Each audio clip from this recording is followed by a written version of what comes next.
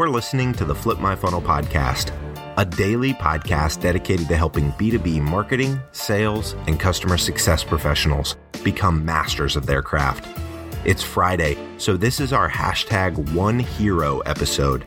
In these episodes, we highlight and celebrate a blog post and contributor from our community and discuss topics surrounding sales, marketing, and customer success. Here we go. Hey everyone, and welcome back to the Flip My Funnel podcast. My name is Caitlin Lutz, and I am so excited because we have a really incredible guest on the show today. Her name is Heidi Vandermeer. Hi, Heidi. Hey, how's it going? Good. How are you? Pretty good. So, Heidi, I'm so excited to have you on the show because you won the award for Best ABM Campaign at Scale for our ABMEs, which is really, really exciting. And I'm so glad that we have finally been able to sit down and go through your background and just hearing more about how to actually execute an ABM campaign at scale, because that seems to be the huge struggle for every account-based marketer. Yeah, it's definitely something that we had to build up to, and we went through a lot of experimentation on the way. So I'm happy to talk about it and what we did. Awesome. So essentially, a quick results and background for this campaign. So Heidi, you developed an incredible account-based marketing campaign that was really, really personalized and included direct mail, email, advertising, also created really great alignment between sales and marketing, and generated over 200,000 ad impressions, reached 500 target accounts. And correct me if I'm wrong, but as a result of this, Uberflip set 60 meetings and opened over 40 new opportunities. Yes, that's correct. We had really great results from this campaign. That's just incredible. And so actually right before this, I was looking at your LinkedIn and I saw that you went to University of Waterloo and you got a degree in biomedical science. So before we jump into the campaign, just tell me a bit about yourself. How did you end up as an account-based marketing manager at Uberflip when you were going into biomedical science? Yeah, so I can see why that looks like a pretty big change. And it was. When I was in university, I originally went in hoping to go into optometry. And so I was studying science for that. And it was a good program. But while I was going through the degree, I did a bunch of different things. I volunteered at clinics. And as well, at one point, I was running a small business. And through those different experiences, I just realized that I was much more interested in the business side of things. And so coming out of university, I actually landed a role at a B2B company and I was working on the sales side. And so that was a big change, but it was definitely sparked by the experience I had running a small business while I was in university. And I did sales for a few years and I did really like it. I loved the B2B market as well. And after a while, I was hired at Uberflip and I was in a role where I was focusing on expanding our business with an enterprise account. So I had a list of strategic accounts that I was focusing on and just working to get into different business units and figure out how to expand our own business within them. And while I was working through that, I got to working a little bit more closely with marketing. I loved the role that I was in because it was strategic, but I felt like we could do things a lot more efficiently if we had someone on the marketing side who was helping us out a little bit more with some of the strategy, the collateral, and running campaigns on these accounts. And I'd sort of done some of that on my own, but as I worked closer with marketing, it was something that I found really exciting. And that transitioned into an account-based marketing role. And so Uberflip had tried to do account-based marketing a few times. We changed up our internal reporting structure. But they ended up hiring me to lead the charge on a few ABM initiatives after I had the experience there. So there's a few different turns in my career that led me from science into sales and then into marketing. But it's been a great ride and I really do love where I'm at right now. That is just such an interesting and fun story. And it was interesting, I thought, how you said that you felt like marketing could do things a bit more efficiently. And that's the whole point of account-based marketing, right? To do things more efficiently and effectively, because you essentially want the most value out of your time, right? Yeah, exactly. And it was really fun. Like with marketing, I found it to be, I'm able to do a lot of things at a strategic level, but also be creative. And I like that mix of those two things. And it just felt like a really good fit. Yeah. So tell me a bit about what the actual campaign looks like, because I know that it was really creative and fun. So best ABM campaign at scale, what did it look like? Sure. So it was a multi-channel approach. We had awareness programs that were focused on brand awareness as well as expansion of contacts within our target accounts. We also had a direct mail and an offer that we were using to help book demos with the sales team. And we created customized web experiences that went along with that. And then tailored sales outreach that was really relevant to the offers and the web experiences that we were providing. And so it was this coordinated outreach from a very marketing perspective as well as sales. There's a mix all across the different stages of awareness. So how many accounts did you go after with this campaign, and how did you split it up? Did you split it up by role or persona? And how did you even figure, okay, we need to send this multi-channel campaign to these people? The way that we split up our accounts, we have three different tiers traditionally. We have our tier one accounts that are highly strategic. We have our tier two accounts where we take a bit more of a one to few approach with account-based marketing, and then our one to many or tier three accounts where it's a bit more of a programmatic approach and it's not as segmented or personalized. For this specific campaign, we focused a lot on that tier two. We did throw in a few tier one accounts, but that was our first basis for selection, is that we're focusing on this specific tier. And we have different personas that we've identified throughout our marketing programs early on. And we decided to focus on three personas. And one of them, we actually just made the persona a specific role. And so the two general personas that we were focusing on was people that were involved with content and B2B content marketing in one way or the other. The second was if someone's in demand generation or lead generation, focusing on marketing automation, that was a second persona that we targeted. And the third was a role. So that was the chief marketing officer of a company. And so we had these three different streams of outreach that we did for each of those. And then at a higher level, because with advertising, it's a little bit harder to divide it into the exact roles, at least as granularly as we defined it. We still had overarching messaging that we were showing at the same time just to help drive that engagement as well. So it was, the main part of it was very persona and role focused. And then the second part was for the awareness part, we had a bit more generalized messaging. Gotcha.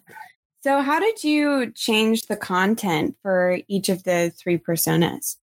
So we did it in a couple of different ways. For the direct mail, we had three different versions of the card, and we tailored each one to what the person's focused on and what a benefit is to their role related to our product. And so that was in the direct mail component. In the sales outreach as well, we altered the copy on their email templates to really focus in on those specific roles and their needs also. And they could also add in separate details, a bit more custom to that account. For example, they're using a specific technology that we integrate with, or if we know someone in their space that is using our product that could be used as a reference or a good customer story, then our sales reps could add that in to personalize it further. And then as well, like another side that we split up the roles on was for the customized web experiences. And so we created three main pages with content in it that related to those roles. And so we had some generic messaging just about the role in general, as well as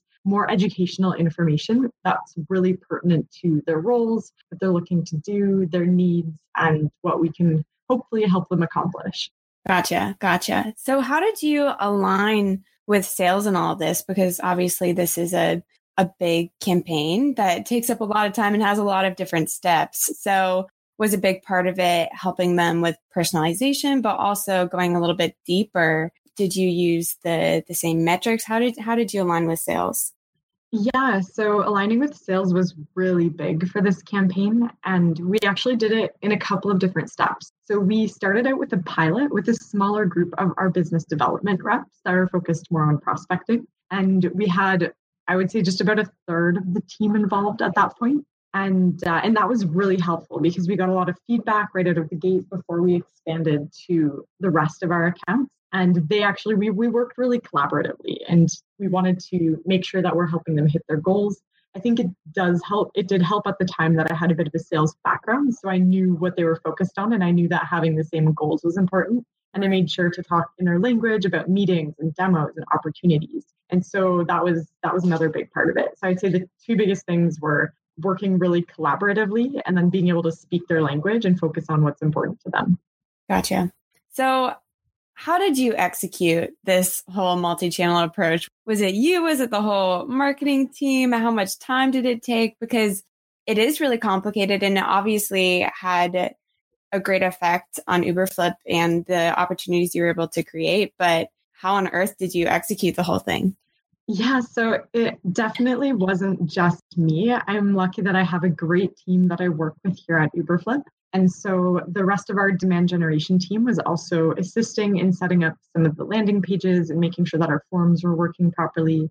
In terms of copy editing for the cards and some of the BDR messaging, we made sure I definitely worked with other people on that. Even our CMO had some creative input and ideas that sparked a few of the different things we did on the creative side. And of course, we have our amazing graphic designer that just makes everything we do look so professional. And so on the marketing side, those are the people that I worked with. And then on the sales side, we worked a lot with the sales leadership team to make sure that they were bought in and that they were helping filter it down to the reps. And of course, the sales team and the sales individuals themselves were fantastic. And so we worked really closely with all of them. But there was a lot of people involved, not just me, required a lot of coordination, making sure we were booking meetings to get the right feedback and that we could change things as we were going to make them more effective. Gotcha. So, I mean, the biggest part about this that I think marketers struggle with, especially account-based marketers, is doing this at scale.